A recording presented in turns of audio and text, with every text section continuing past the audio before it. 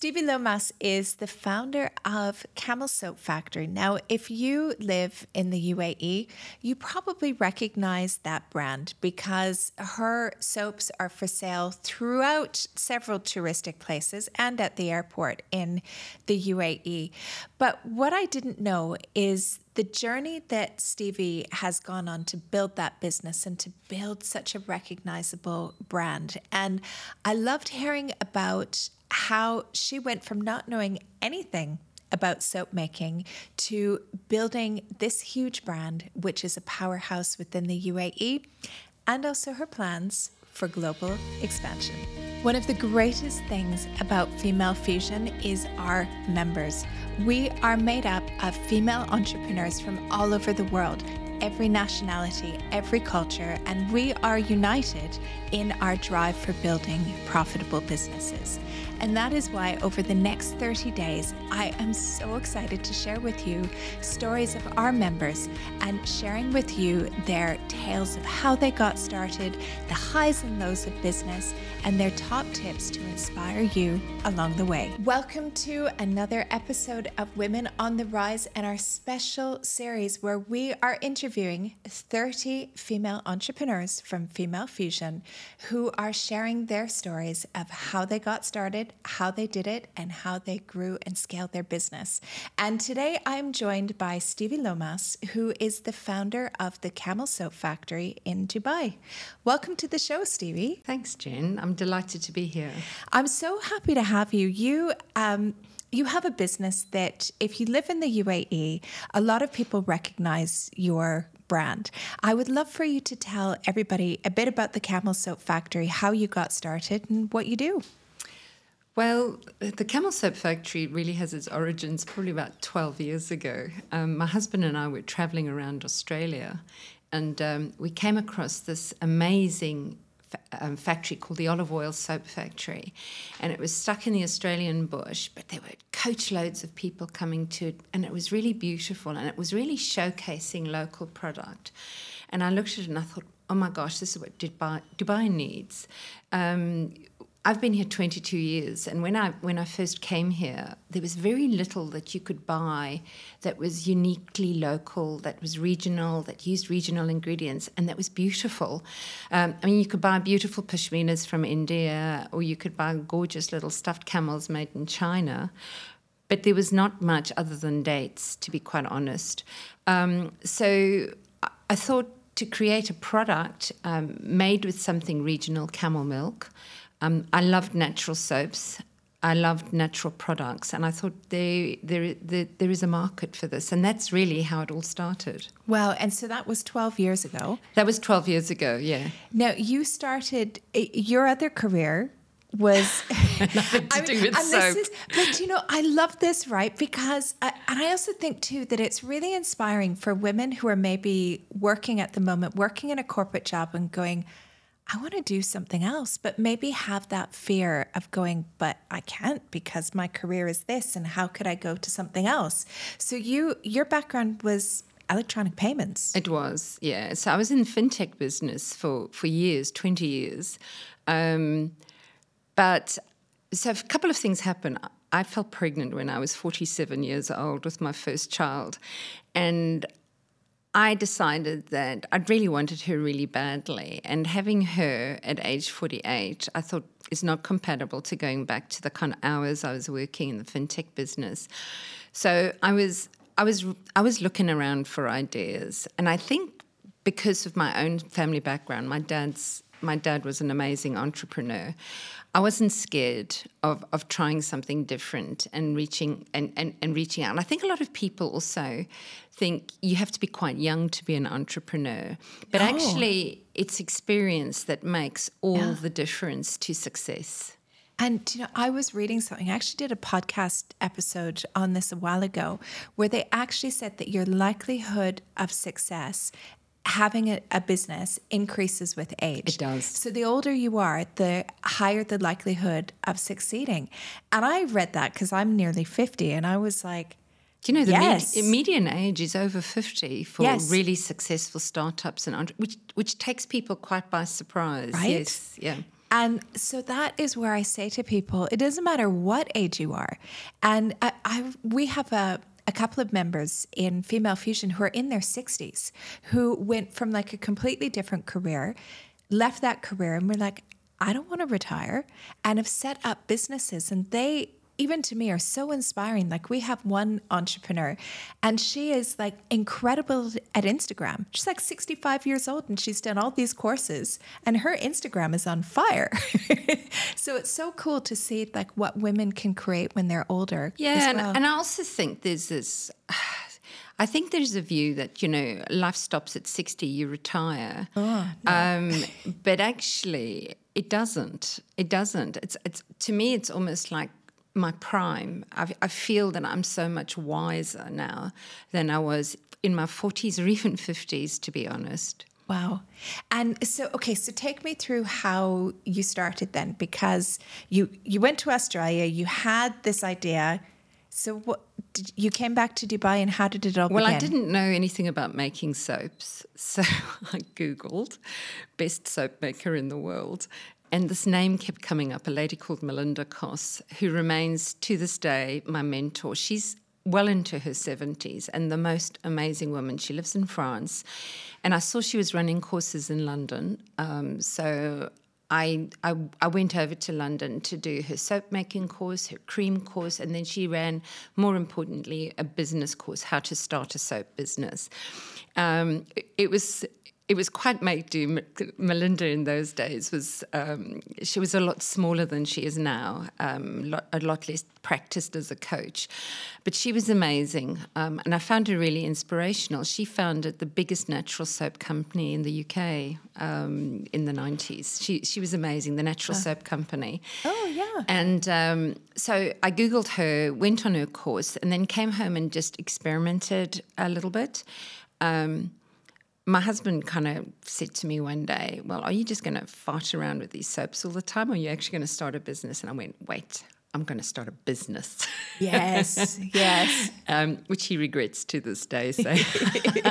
But so I had to learn everything. I had to learn about manufacturing. I had to learn about supply chains. I had to learn everything. Melinda was amazing. And that's always one of my big pieces of advice to people starting out. Find a mentor. Yes. Whether you pay for her or him or not, doesn't matter. I paid Melinda, and it really focused me. £500 a month is really focusing when you're not earning an awful lot.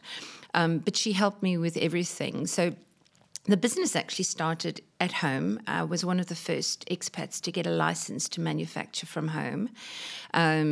A lot has changed since then, but in those days it was acceptable to manufacture personal care products at home.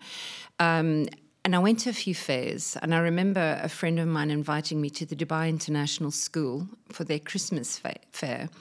And I took my little soaps wrapped up in their little bags with my little homemade tags, and I sold everything, to my astonishment. And I was booked to go to another school fair, and I had to cancel because I had no more product. And that's when I said to my husband, there's a business here, Brian. There's a business. I think we can make this work. So my daughter's nanny at the time, I said to her, do you want to stay a nanny? Would you like to come work in the business with me? And she said, oh, I'd love to learn how to make soaps. And she's actually gone back to the Philippines and is making product in the Philippines as well. She set up her own business. She set up her own business in the Philippines, which is amazing, yeah.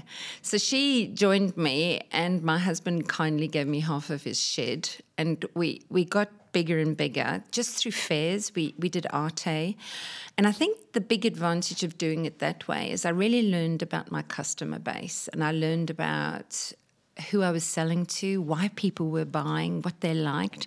It was quite invaluable, and to this day I like to do markets because it's a really good way of touching my customer and speaking to them. The big turnaround came when I got a license and got the products registered with Dubai Municipality, and I was able to go to retailers. And I had my eye on one retailer in particular, a gift retailer, and I knew that if I could just persuade them to put me on their shelves, we would probably be away. And And I remember talking to, it was a family-owned business, the brother, and he said to me, "Oh, we don't sell soaps." And I said, "These are not soaps, these are gifts." And his sister got it, and she said, "Well, let's try you at our shop in Dubai Mall." And the rest was history. It just took off after that. Yeah, all it takes sometimes is that the one break, and then you make it there, and then you get in front of everybody, and then everybody wants to have you as well. Exactly. And did you ever face a moment where you were kind of going, "Oh, I'm making all these soaps. It's really hard work. Is this going to be a business?" Did you ever have those doubts? No, I always knew it was going to be a good business. I had such faith in the idea. Yeah. And because I'd done so much groundwork at the fairs and markets, I just knew there was a market. It was just how we were going to take it out to market and who I was going to partner with to do it. Yeah. But what you said is so important as well. And I wish that more businesses would do this, that having that research in the beginning, be able to talk to your customers, to be really clear on what it is that they're looking for. Yeah. And it's again, we now do quite a lot of contract manufacture for a lot of small companies here in the UAE. And what I do say to them is, don't just jump on a bandwagon. You need to be authentic. And you need to really understand who you're selling to. Because if you don't, you won't sell your product. Yeah. And you need to have a bit of that niche, right? There needs to be. There does, absolutely. Yeah. And that's where talking to your customers is so invaluable. And I say this all the time, and I'm sure you see this as well when you meet entrepreneurs sometimes. And they're like, "Well, my product isn't selling." And you're like, "Did you talk to your customers? Have you been to the markets? Have you brought your product? Have people been able to touch and feel it to give you that feedback?" "No, I'm really introverted. I feel really uncomfortable with that." Oh, I get that. I do. I get that. And it's really hard, I think, to go out of your comfort zone, but you have to. Because that's the only way that your business is going to grow. Yeah.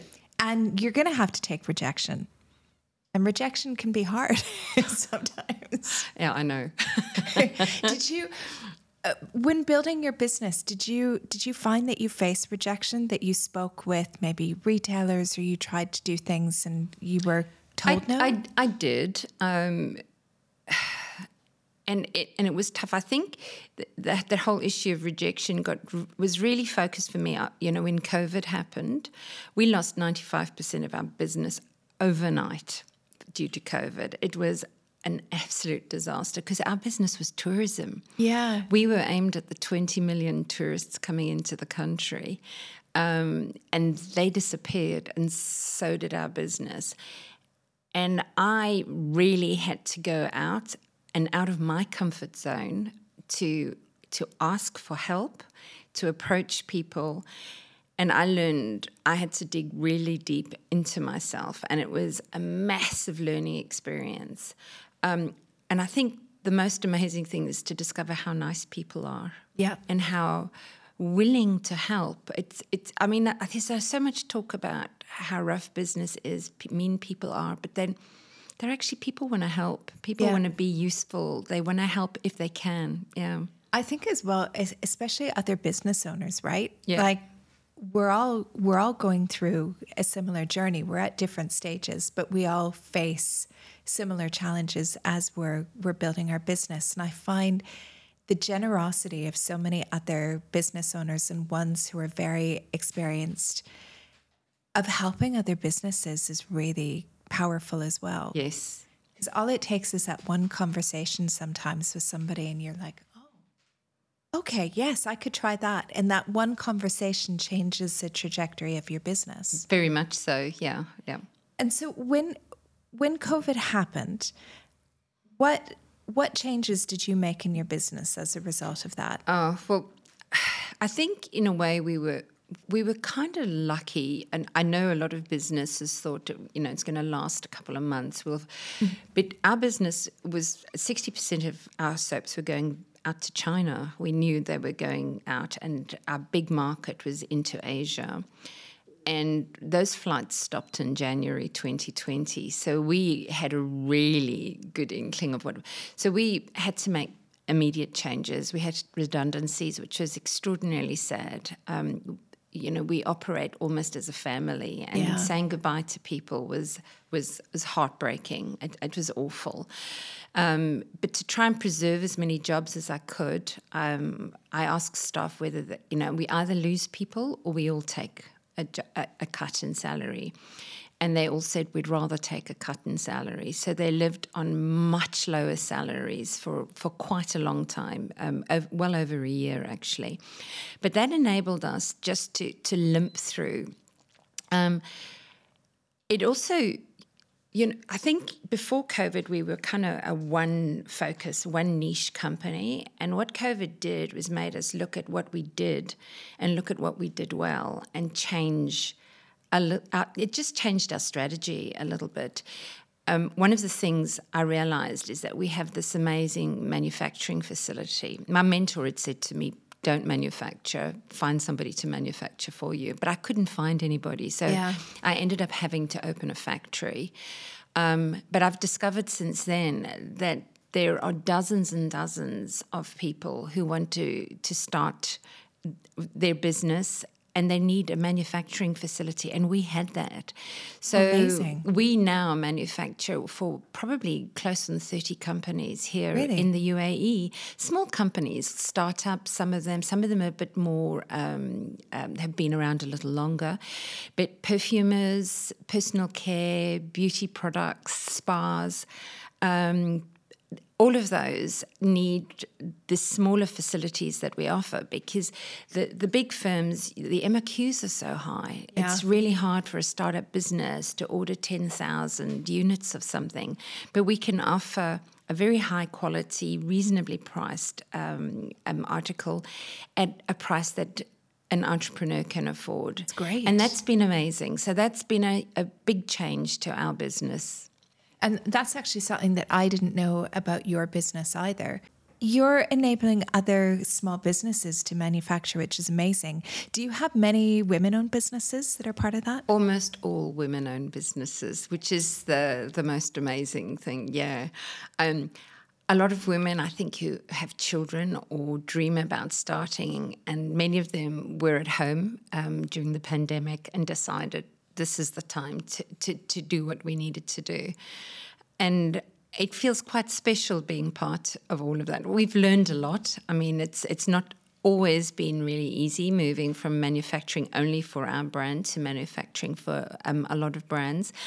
But it's certainly enabled us to scale our business and also enabled us to look at different products for ourselves. Yeah. So it's win-win on both sides, really. That's incredible. I've loved seeing some of our members as well, especially at the beginning of the pandemic, where they went into doing things like manufacturing oils or soaps or creams, and seeing just how much they've grown as well. They're probably manufacturing. A lot of them might be with us already. Yeah. Yes, exactly.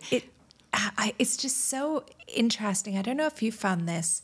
I was speaking to another entrepreneur about this the other day, that as painful as COVID was, it was actually transformational for our businesses. I totally agree. And the one thing that I've always said is that if we survived COVID, we would be a way better company than what we were at the start. And I think in every way, it forced us to look at process. It forced us to really tighten up on how we did things. You know, when things are going really well, you tend not to focus on streamlining things, or you spend too much money on things that aren't really that important. What COVID did was it focused us really on what was essential to keep the business going. And we run really tightly now as a result of that. And I don't think that will ever change. That's good. And the other thing you mentioned as well is, I guess you've also diversified your customer base. Very much so. Because 90% of your customers just on tourists, when tourism is great, that's great. But then it's also a risk when we have things that happen. That's been a learning experience. We have diversified our product range massively with creams and solid hair care. So we try to stick to what's important to us, which is sustainable manufacture, environmentally sensitive products. It is a challenge in this part of the world because not many people, it's not top of many people's agenda. People like to talk sustainable. They like to talk clean beauty. But at the end of the day, it's not the number one criteria for choice of product. And that's been an interesting challenge for us. But we're learning. I think we're learning to tailor our marketing, learning to understand. We're learning to understand a little bit more about what people are really looking for in product. And I'll give you an example. We did a show about 6 months ago, and I had the opportunity to speak to probably 250 women about their hair. And it was an eye-opener for me because, we'd created these beautiful products, tested them, but I realized that our testers were all people who were quite committed to the same cause as we were, friends, family. Yeah. They think the same as us. Talking to these women at this market, I realized that their worries, they wanted something sustainable and environmentally friendly, but that was a secondary requirement. What they wanted was something that would solve the problems that they were having with their hair. And that, you'd think that would be really obvious, but sometimes you miss the obvious when you develop product. And it goes back to talking to your customers, doesn't it? It does. And I find this so fascinating because the businesses that are doing really well really have the finger on the pulse of their customers. The ones that don't, because I have these conversations, I meet so many businesses that they haven't ever had those conversations, or if they do, it will be the friends and family. Or I had somebody say to me, well, why do I need to speak with them? Because I'm my ideal customer. Right. No, you are not. No, exactly. Yeah. So it just goes to show as well the power of that, even though you were really in touch, that you wouldn't have automatically thought, because when you said it, I thought, I bet price is number one. I bet that's what they care about the most is price. No.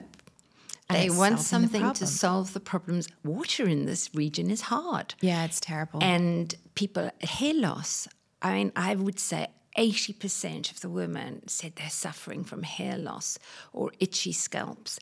And that was a real surprise.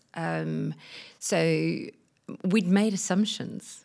And so even with experience, you can make assumptions, and then you just have to be open and I guess humble enough to just say, okay, maybe we got this slightly wrong. Let's just change how we market and how we sell a product.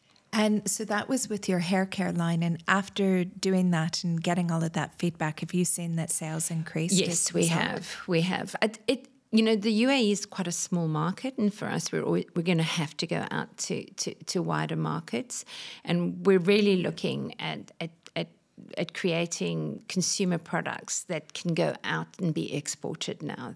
That's our next focus. And how do you tackle that? Because again, I'm sure a lot of women listening to this are like, okay, I'm sorted in whatever market I'm in, whether it's the UAE or another market, because we have listeners all over the world. But how do you go beyond your borders? Yeah, there are a number of ways.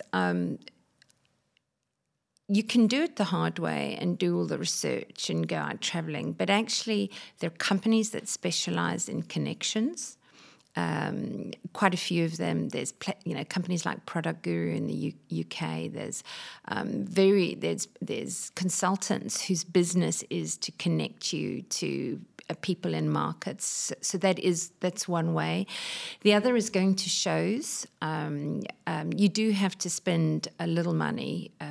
I work really closely with a lot of the Dubai chambers, Dubai Exports, and they're amazing because they really want to push UAE-based companies, and they've taken us on a number of country visits to introduce us to potential new customers. So Amazing. there are a lot of ways that you can do it. I think the important thing is to decide on where you want to go, because again, I think what we've learned is that you can spread yourself too thin. Yeah, the world's a big place. It is, and sometimes I think we bite off more than we can chew, and we have realized that it's probably better to choose one place and focus on that. And have you chosen that place yet? Are you able to talk about it? Or? Yeah, we're really focused on Asia, and the GCC are the two areas that we think will have most opportunity. And that's where we're focusing most of our attention, because we know historically that the product has sold really well to the Chinese. There's a quality to a handmade soap that they particularly like. Not all Westerners like that, funnily enough. Yeah. So we think it makes sense for us to continue to work in the markets that we know traditionally have really liked the products. And that's important too, because I noticed that a lot of entrepreneurs think that going to another market often means the United States.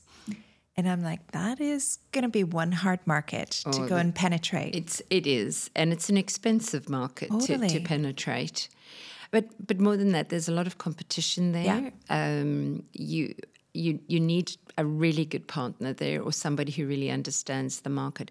But again, just through contacts and through networks, we've been introduced to people whose business it is to help entrepreneurs get their businesses up and running. So if you're prepared to pay for the mentorship, the guidance, the coaching, there are people who will do that for you if you're focused and need to do so.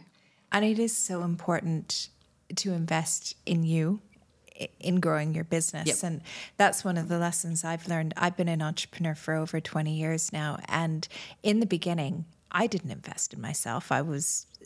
It didn't even occur to me. I was so focused on building my business and didn't think about it. The moment that I started really investing in myself was where I saw the growth. Yes. And it's funny that some people don't see that correlation, that they're like, no, I'm building my business, I don't have any money. And but if you spend, you're going to get there faster. You're going to take away all of that pain of all the mistakes that you're going to make. You'll still make some mistakes, but you'll have somebody who's been there holding your hand, nurturing you to get there. I just absolutely believe in the power of leaning on somebody else's experience. It just makes all the difference. Yeah. And you're a relatively new member for Female Fusion. How have you found your experience so far? I love networks. I just know the power of networks. I've belonged to other networking organizations previously. It's what carried me through COVID, was the networks that I belonged to. So for me, joining Female Fusion is that so many women that I know and respect belonged. And I thought, okay, I need to be here too. So you had the FOMO. Yes. I had FOMO, yeah. But also, for what got me through COVID was the power of my networks. And if I had not had the contacts that I had through my networks, I don't think we would have survived.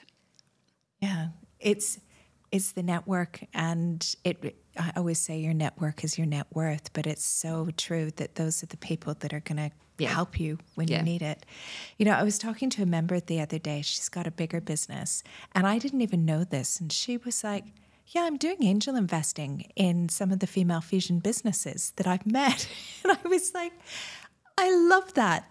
That's just what it's about, that you have that network and that community, and everybody comes together and nurtures each other. Yes, no, and that's what I love about it. And so I'm joining your mastermind session. Yes. So I'm really looking forward to that. And I think for me, what I'm looking forward to is just shared experiences with people in similar businesses to mine. I always find it invaluable. Just being with other companies, even if they're in totally different areas, I learn so much from other businesses. And it's what I find too is it is lonely what we go through sometimes, and you kind of want to have your friends, even if it's completely different businesses, that get it, that will be like, oh yeah, I've had that similar problem, or know what it's like to go through that experience, just to cheer you on and to support you in a way that friends who don't have businesses understand that. Yeah. And again, a lot of people will say, what's it like starting a business? I don't advise everybody to think about it. I'm not sure everybody is well suited to it. It is lonely. Yeah. And there are marvelous things to be had out of working in a beautiful company that's supportive, with lots of training and lots of money. And sometimes having your own company, it's not just lonely business. It's quite a Spartan time as well. It's not all roses. Yeah. It's not always a lot of fun. But for me, I find it really fulfilling. Yeah, I couldn't agree more. I sort of feel I'm completely unemployable now because I've been an entrepreneur for so long. Me too. But would we want to be employed? Probably not. I think I'm unemployable, actually, because I just enjoy the freedom that I have. Yeah. To do as I please, to be my own boss. And I think that's what I love the most about it, is that I'm in charge of the direction of my life. Yes. And it's hard work. And we're not working 10 hours a week on our laptops by the beach. That would be everybody's dream, but it gives you that freedom. And I know you mentioned that you had your daughter when you were 48, that I find as well, just having that time to take extended holidays, or to go to school, where if you worked in a company, maybe you wouldn't be able to do Yes, exactly. that. Yeah. That's powerful. And the beauty is my daughter's interning for me at the moment, and she always said to me, "Mum, I'd never go into business." And it's really interesting. She's secretly quite enjoying it. Yeah. I think she's starting to see maybe this is why Mum likes this. Yeah. Which is really interesting. Yeah. Well, when they're surrounded by it, they don't know anything different, right? That's right. Yeah. And because my daughter's 14, and I find it's interesting, even just the lessons that she's learned about entrepreneurship and having a business, that, I heard her having a conversation with her friend the other day talking about profit and what that meant. Because they were talking about buying something and then maybe they could sell it. And Eva was trying to explain to her friend about profit. And I thought, this is so cool. You're 14 years old. You must have been so proud. Yeah. Yes. I was like, this is so awesome, that they have that understanding and knowledge of business. She's probably going to want to go do something completely different, but to know that that is a possibility and to have that understanding about how business works is really important. Yes. Yeah. So what's next for you? You've kind of changed the direction of Camel Soap Factory since the pandemic. What's next? Well, I always had a big dream. I really admired Anita Roddick of The Body Shop. I thought she was an amazing woman. And my big dream was always to be seen as the body shop of the Middle East, and then to take that to a much wider market. To do that will require further investment. During COVID, we got two marvelous investors into the company, but we're actually in the process of discussing a potential investment in the company to allow us to develop more consumer-focused products. Our products at the moment are really quite niche for a gifting sector. Even the newer products, I'd say, are still quite niche. But we think we can take our story to a wider market. And we're talking, I'll need help. It's not my area of expertise, FMCG or CPG, consumer products. But I think with the right partner, we could probably take these products to a lot of other countries, and that's what I'm really excited about. I love seeing our businesses go global. I love seeing, products from this region going internationally. So cool. I know you're going to do it. Thank you. I'm so excited for the future for you. That's amazing. Thank you. Stevi, thank you so much for sharing your story with us today. It's my pleasure. Thank you for having me. You're welcome. Thanks for listening to the Women on the Rise podcast and our 30 most inspiring female entrepreneurs. If you are inspired by today's episode, why not come and join us in Female Fusion? We would absolutely love to have you. This is where you will be able to connect with the most incredible female entrepreneurs who are all committed to building a most profitable business. All you need to do is head over to femalefusionnetwork.com/join. I look forward to seeing you on the inside.